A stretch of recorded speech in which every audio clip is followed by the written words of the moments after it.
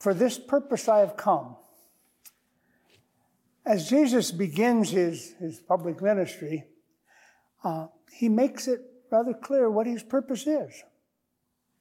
To proclaim the presence of God, to proclaim the kingdom of God. Various times, various situations, he uses different terminology, but that's his purpose, to proclaim that presence of God and that God is present among his people. How did he go about it? By his preaching, by his curing, by his driving out demons. All of those things we see in today's gospel account. Jesus is making known that the dominion of God, the power of God over whatever brings harm to God's people. Proclaiming that this is what he's about, to let people know the care of God. And throughout this, Jesus also keeps a regular contact with his Father through prayer. Goes off on his own, spends time in prayer. Time to be alone with his Father. That was always a part of his agenda. That was always part of his schedule, as it were. That no matter what the demands that people put on him, he found time to go off by himself, away from even the other disciples, in prayer.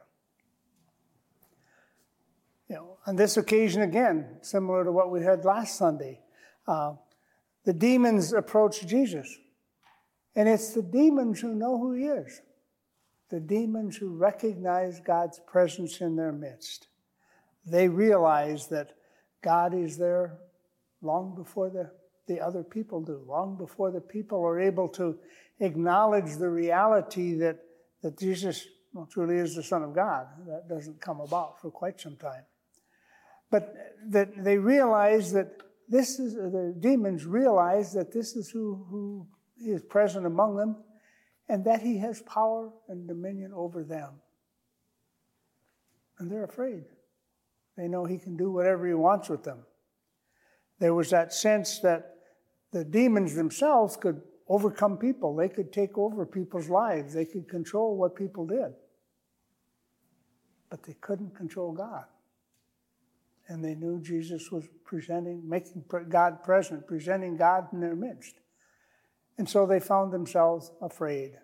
Why are you here? What are you doing? What's your purpose?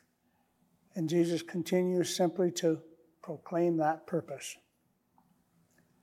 Our call as Christian people is also to recognize that presence of God in our midst, to realize that this is who our God is, and that this is what he's come to do, and to keep our contact with God through our own times of prayer.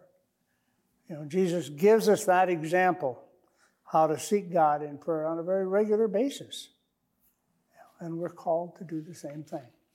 We're called to let his example strengthen us and change us.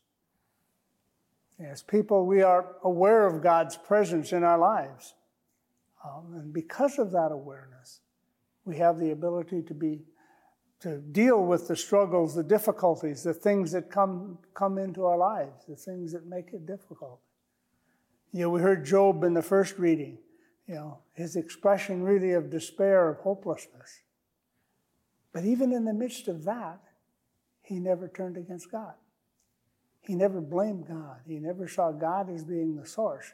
He knew that this was the way things are in the world, but he didn't understand why. And he also knew that he hadn't done anything to deserve that kind of punishment. So he never lost his faith, his trust in God, even though he in some ways would have had every reason to.